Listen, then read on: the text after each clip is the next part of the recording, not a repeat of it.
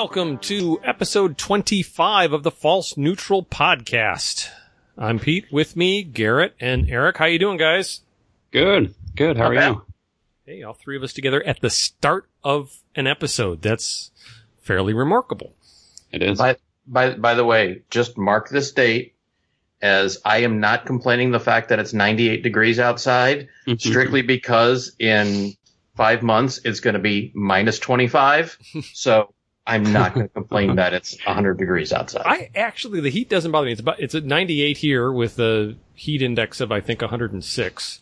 But I like the heat. I grew up in Buffalo, New York. So, to me, I'm so thrilled when it's not cloudy and, 67 degrees in the summertime. And you're growing up, no matter what you were doing, be sure and grab a windbreaker. It might rain. It might be cloudy. It might be cold. It might be windy. So I can go outside and be fairly confident I'm not going to be cold for months at a time, which I didn't experience until I was 14. So I'm still kind of cool with the heat. We had a couple of days of rain, but I think we're going to warm back up into the 90s here too. So, but we don't have the humidity like, especially Eric does. So it's pretty comfortable still. Any old business or stuff that's going on this week? My friend who I had talked about that was looking for a first motorcycle, and he was looking at all kinds of things, interceptors and really anything that was inexpensive and would get him around from point A to point B. Well, he ended up buying yesterday or the day before an 81 Yamaha Maxim 550. It was really cheap and it's in clean condition. It has 8,000 miles on it. It's been stored in a garage for most of its life, so it's in good shape. It runs good, and so it'll do what he needs it to do. For $1,000, he can get however many miles he can out of it and pass it along to the next person. For $1,000, probably not bad. Right. But somebody asked me about the 550 Maxim one time, and I said, no matter what you want a motorcycle to do, there is a better choice than that bike, regardless of whatever it is that you want out of a motorcycle. Exactly. Well, it's really underpowered, especially compared to the 750 Maxims. It has about 50 horsepower. The 750s jumped all the way up to like 86. So it's only 50 horsepower. It's pretty heavy. It's really kind of got a cramped cockpit. Yeah, that's the one thing I remember from those is you're almost in a fetal position because it's got the pullback bars, so your hands aren't much in front of your chest. And and it doesn't have forward controls, and it's got a low seat, so it's so low, exactly. You fold your legs up, and it's a very short bike front to back. From the bolster on the step seat to the handlebars is like nothing. Right. But it's out of the Tucker-Rocky catalog that I have, I think my cost on some handlebars was like $15. Just some that are slightly less pulled back and slightly lower in rise, just to at least get the arms a little bit further up, because it almost feels like you're steering into your chest with your hands, because the handlebars just come so far back. It's kind of weird, but otherwise, I mean, it's all there. It's complete. It runs good. And $1,000, I feel like for that price, it's kind of like a car. When you're looking for something that just runs and drives to get you from point A to point B, you really can't be too picky, right? And so at $1,000, it's a running, driving motorcycle that doesn't really need anything. So and it's really a cockroach. It's going to be, after the apocalypse. Can't kill it, right? The mutants will be riding those things around.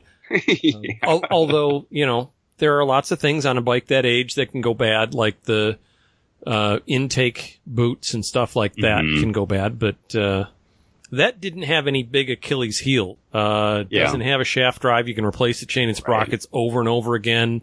Runs pretty lean, so you probably want to jet it up some. But you can get I think you can still get a 4-into-1 pipe for it. You can still get everything except maybe fuel tank, but yeah, that's not something that normally needs to be replaced if it's only got 8,000 miles on it. It's been stored indoors. Exactly. It's been stored indoors, so none of the plastic rubbery stuff is really too deteriorated. If you would have found a Seika, then that would have been a different story. That actually would have been a cool bike. Those are cool bikes.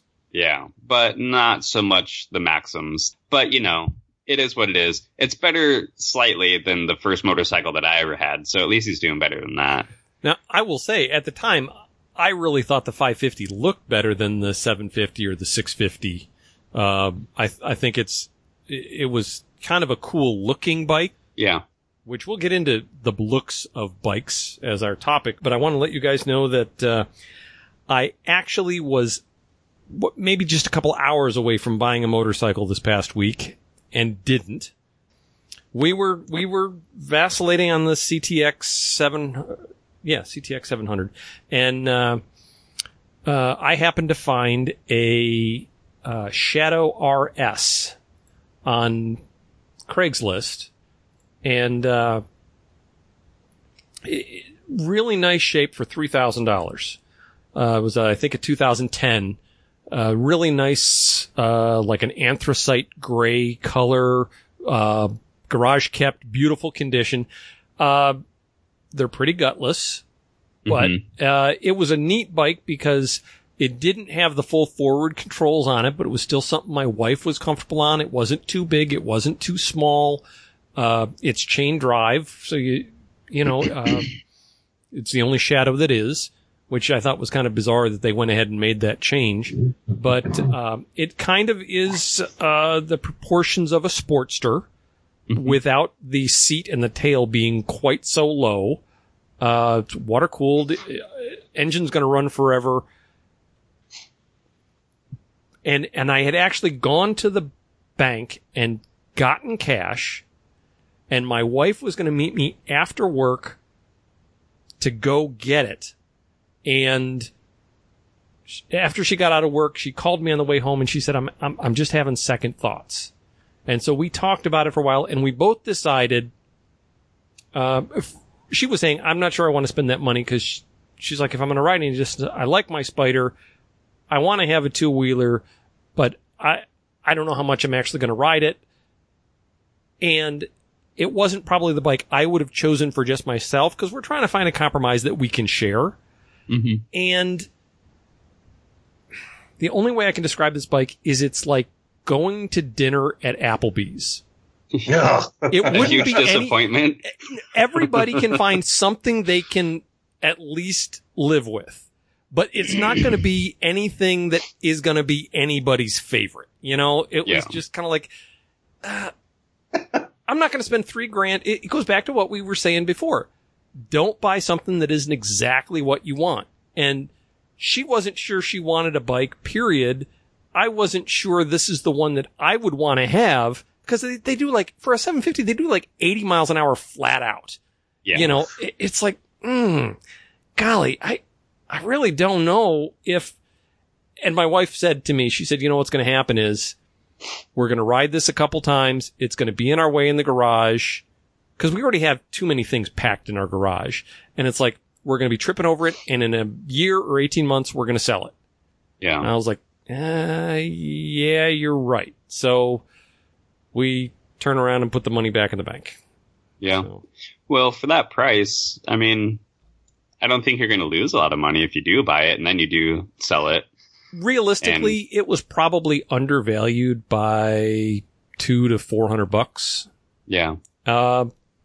But it's when we were both saying, where are we going to put this? Because right now in our garage, we have two Spiders, which are huge.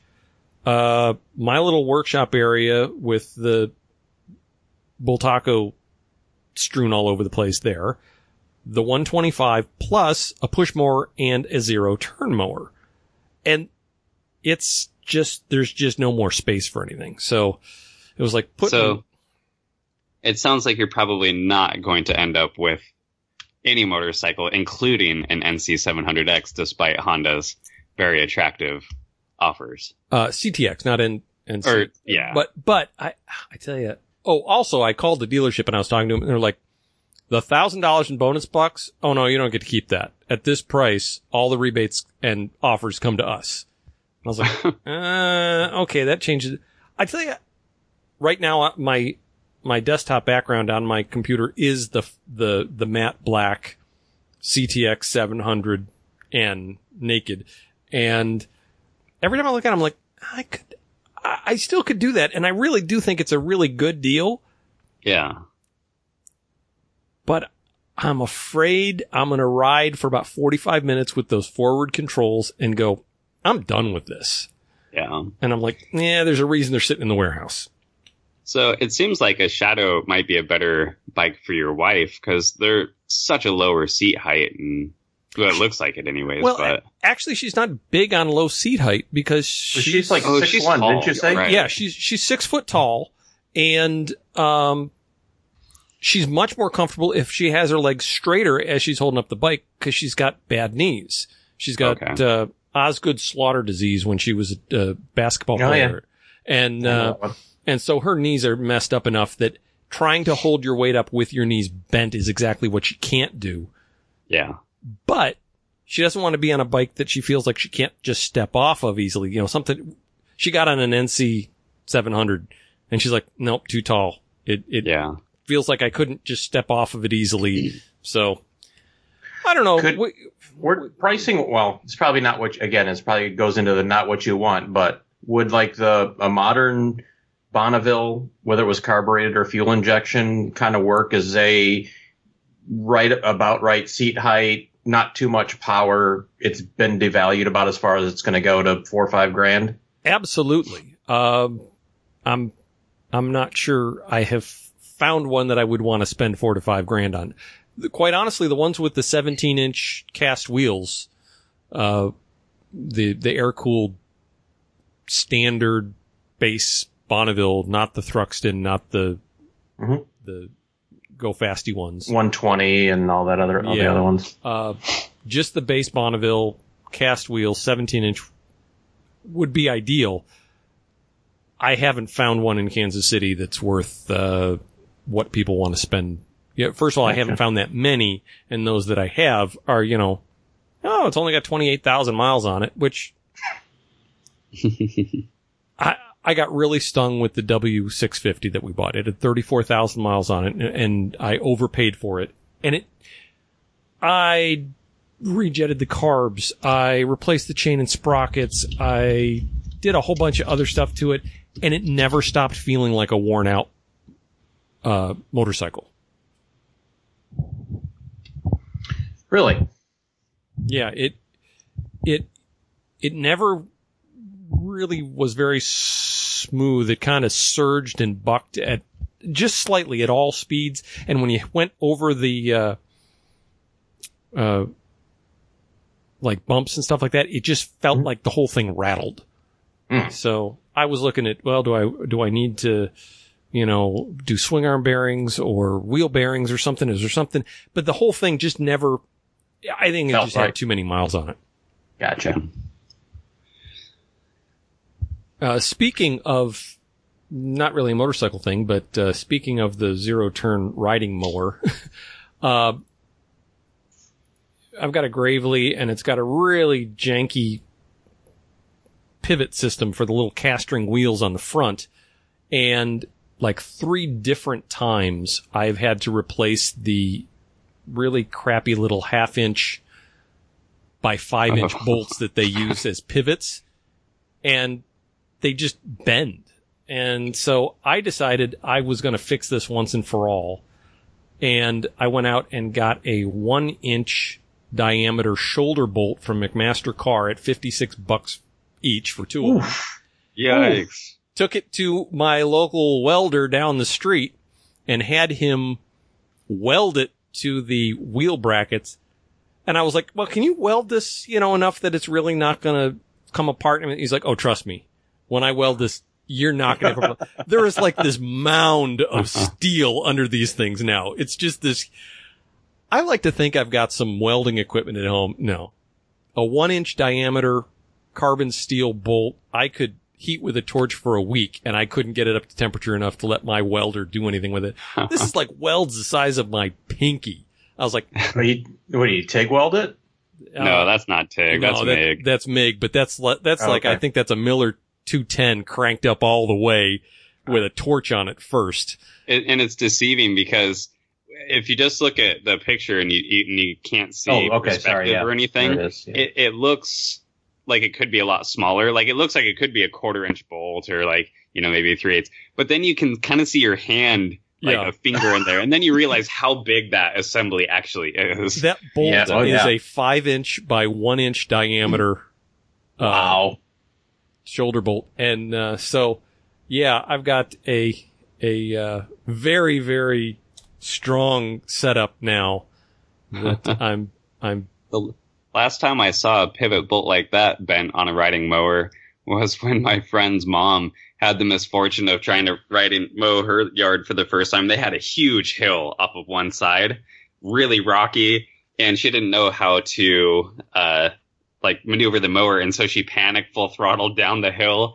And she was okay, but the mower wasn't. And I think every bolt on it was bent like that one. But it looks like yours probably isn't going to bend again, though. I don't think so, no. So I was having a little mangasm over all the high-strength welding that was going on. I have to figure out what I'm going to do with my mower. Speaking of that, it burns oil like a Harley Davidson does. I've got a John Deere rider, and I got it when I bought my house, which was probably like 7 or 8 years ago. And to be perfectly fair, I haven't maintained it very well. It's got a Briggs & Stratton motor in it, and it just started consuming oil. Like it only holds about 1.5 quarts, and I probably go through about 1/2 quart per mowing. So I'm having to figure out now whether I want to buy a whole new mower or get a new motor for it. I'm not really sure. So valve seals or valve seals or an oil ring? Oh God, it's probably rings. And when I turn the thing on, it plumes smoke out of the exhaust. Yep. So. That's usually valve seals. It will if on a startup like that.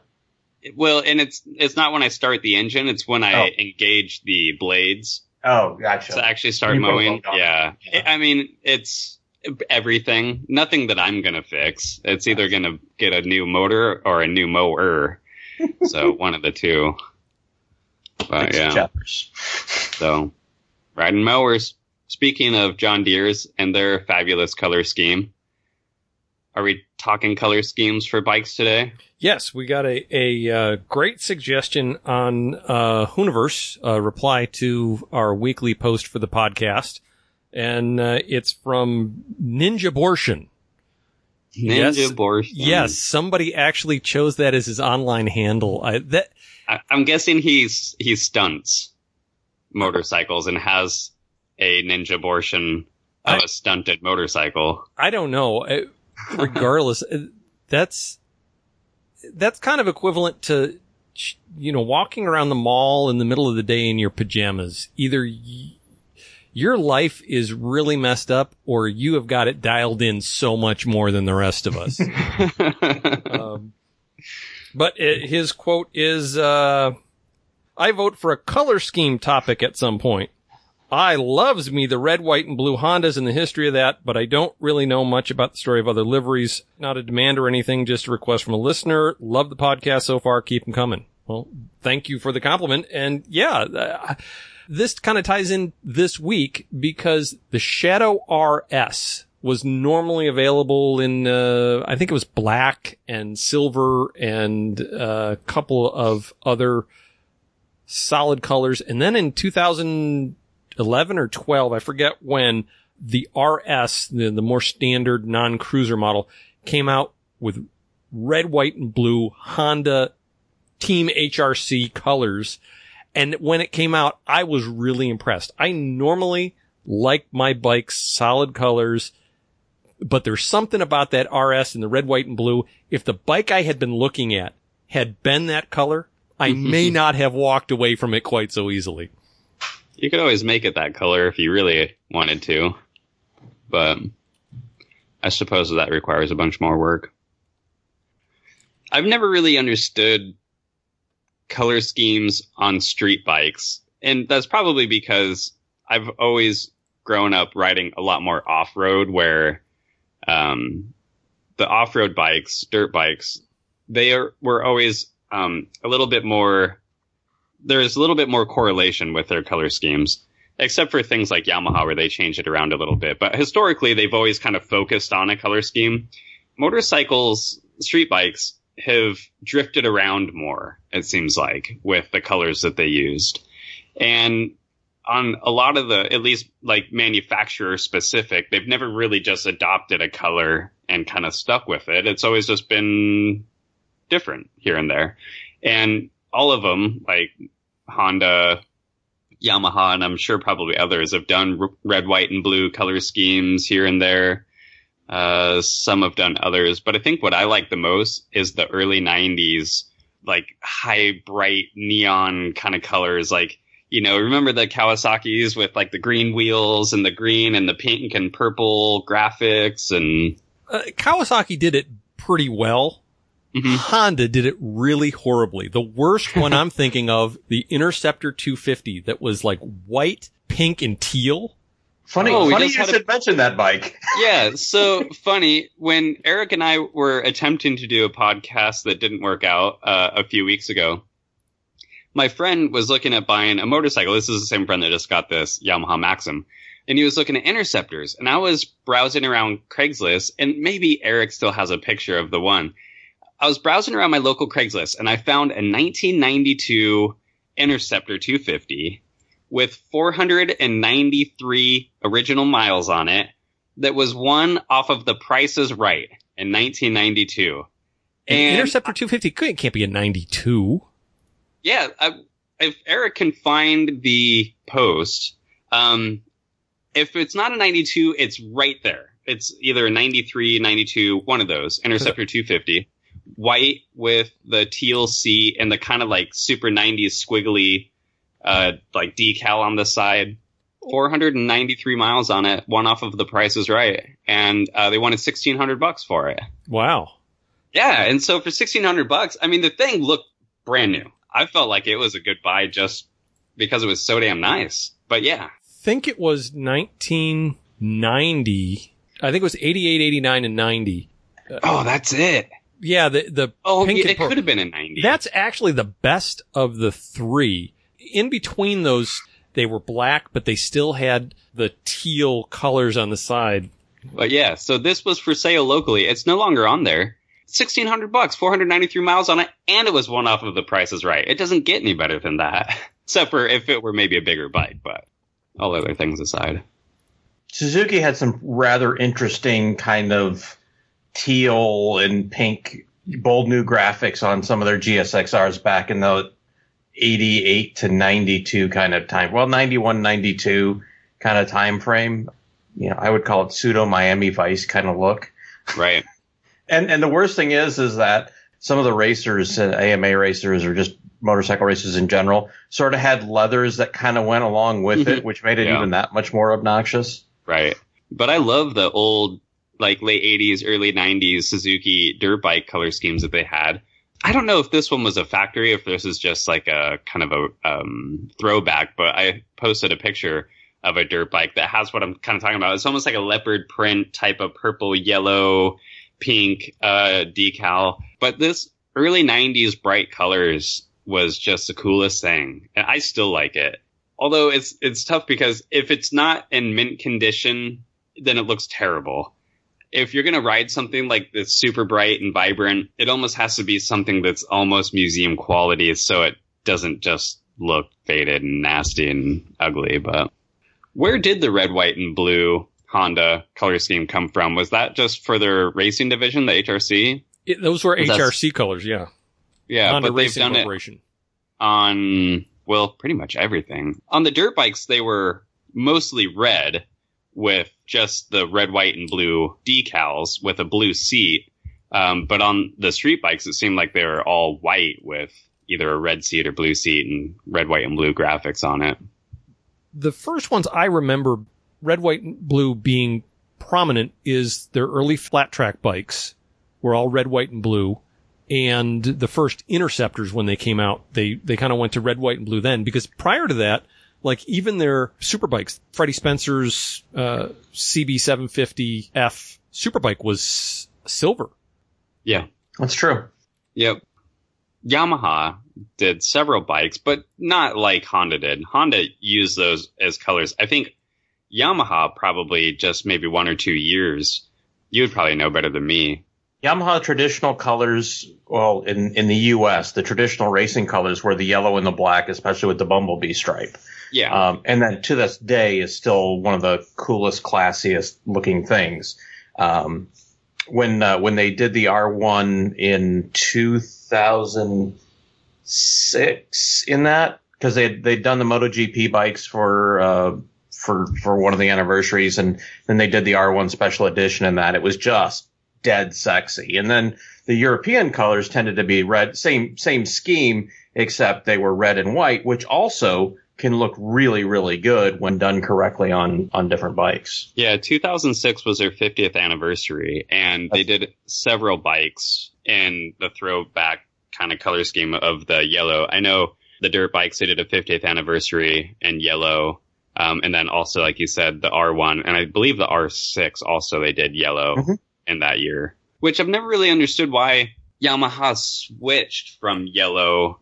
I can answer that because they were yellow and black in the United States. The French importer chose red and white, and they were so popular in the Grand Prix world, the European style was so much more important. They said, we're going to go to one color for everything.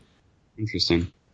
And then they went to the blue later on. But yeah, it was red and white in Europe and yellow and black in the United States for many years. And they finally, kind of the headquarters in Japan said, nope, we're not doing two different color schemes in different part of the world. We want to have one identity. They went to red and white for a couple years and then eventually did the blue with the white graphics on it. Yeah, I just recently had to make a decision on whether or not a YZ should be yellow or a YZ dirt bike should be blue, because I have, like I have been talking about over the past couple of weeks, I have a 2006 YZ 450F that I turned into a street legal supermoto, and it's the 50th anniversary, and it came with yellow plastics. And when doing the supermoto, I wanted to put new plastics on it, and so I had to decide whether or not I wanted to keep the yellow or put blue on it. And ultimately, I chose blue because growing up, for me, in the late 80s and early 90s, I always saw YZs as being blue. And so for me, that's kind of the color that it needed to be. And so I made it blue. But somebody that grew up riding a late 70s YZ when it was yellow probably thinks that Yamaha should be yellow.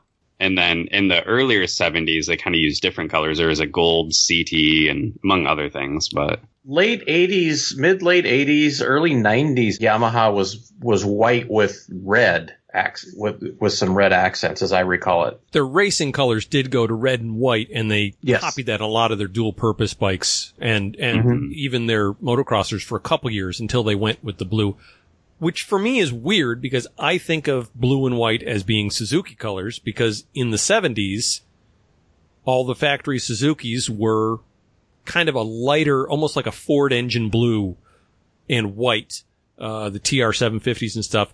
But Suzuki had something similar because Heron Suzuki, the British importer, did white with red and yellow stripes. So they had kind of two identities.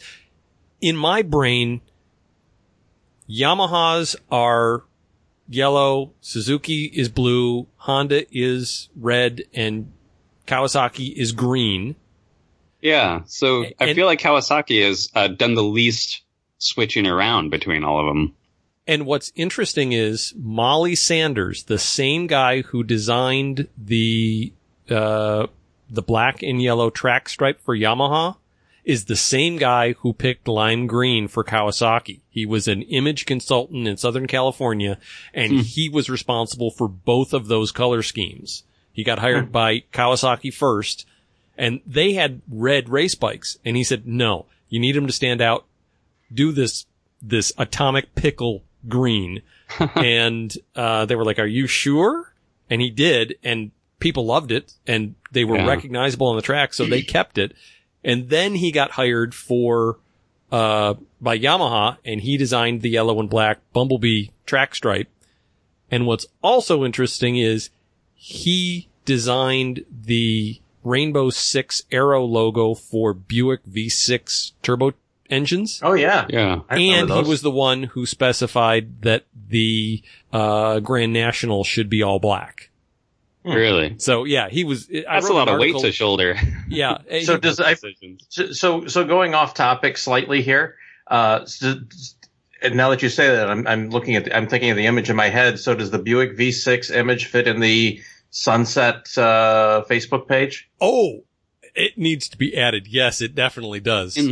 Yes. We haven't mentioned that on air, but if you are a huge fan, as I am, and many others are, of gradient stripes, which you'll know from most vehicles and motorcycles of the 70s and 80s, Pete created a Facebook page where you can share your enthusiasm. And it's I Heart Sundown Stripes. Yep. And it is pure magic. And if you have any awesome pictures, throw them on there. I could look at pictures of Sundown Stripes for days. So that was off topic. I don't even remember what we were talking about now. Well, we were talking about the designer. Molly Sanders, who, by the way, when he passed away, I did write a Universe article, I don't know, probably 4 or 5 years ago. And, there's a really cool picture. He had an FJ 1200 FJR. I don't remember exactly what bike it was, but he had it done up in the diagonal track stripe yellow and black on an FJ. Really cool bike. They should have built the FJ with that color scheme, and it would have been very awesome. So when you say the yellow and black Bumblebee stripe, did they start using that on the Kenny Roberts bike, or is that something that they used even before the Kenny Roberts? Because I can't think of anything that has that, like, about that pattern time, stripe. Yeah. It was early 70s, maybe 74, I want to say. I don't know. I could go back and look at the... Yeah, I'm looking at, I was looking that up, and I just found a 76 MX125. And it's not real elaborate, but yeah, it's yellow and it has some of the Bumblebee, to it. So it's obviously pre that. And at first it was literally a square block stripe. And then by the time they got to the RZ350, they had, made it kind of a diagonal italic hash mark across there. And they kind of narrowed one end of it, and they kind of did some funky things with it. Yeah. Kenny on that was 74? Is that right? On what? On when they started seeing like the Bumblebee on his dirt tracker. I think it was about the same time as the TZ700, TZ750, somewhere in there, which would make it 73, 74, something like that. Mm-hmm. Oh wow, that FJ does look good. Yeah. What year was that? Was that 06? I don't know. That was his personal bike that he had painted. Oh, okay. That was a custom. Right. Well, it never would have come like that, but right. But it should have. That's a really awesome looking bike. Yeah. Even more so than the Kenny Roberts RZ350 that was painted that color. I think it looks even better on the FJ. Yeah. It's really interesting that there are some bikes that they did almost exactly the same color scheme. I want to say it was like one of the FJs or FJRs that Yamaha had. It was like red and white with blue, not quite pinstripes, but small accent stripes. Or you could get it in red with red accent stripes. You were choosing between two things that were darn near the same. Sometimes I don't understand how they make choices about colors. And then the Yamaha red and white eventually, well, for racing purposes, evolved. And I guess it was a really good color scheme because it easily evolved into what became, for many years, the Marlboro bikes for both Giacomo Agostini and then for Kenny Roberts as well. Right. Mm-hmm. That was it's still sort of an iconic thing. And then for the Honda, they've done some interesting things in racing because the traditional red, white, and blue evolved sort of for Rothmans. So it's not quite red, white, and blue, but it still has some of that. And then they've worked it, although they've changed the colors off and on with the current Repsol scheme.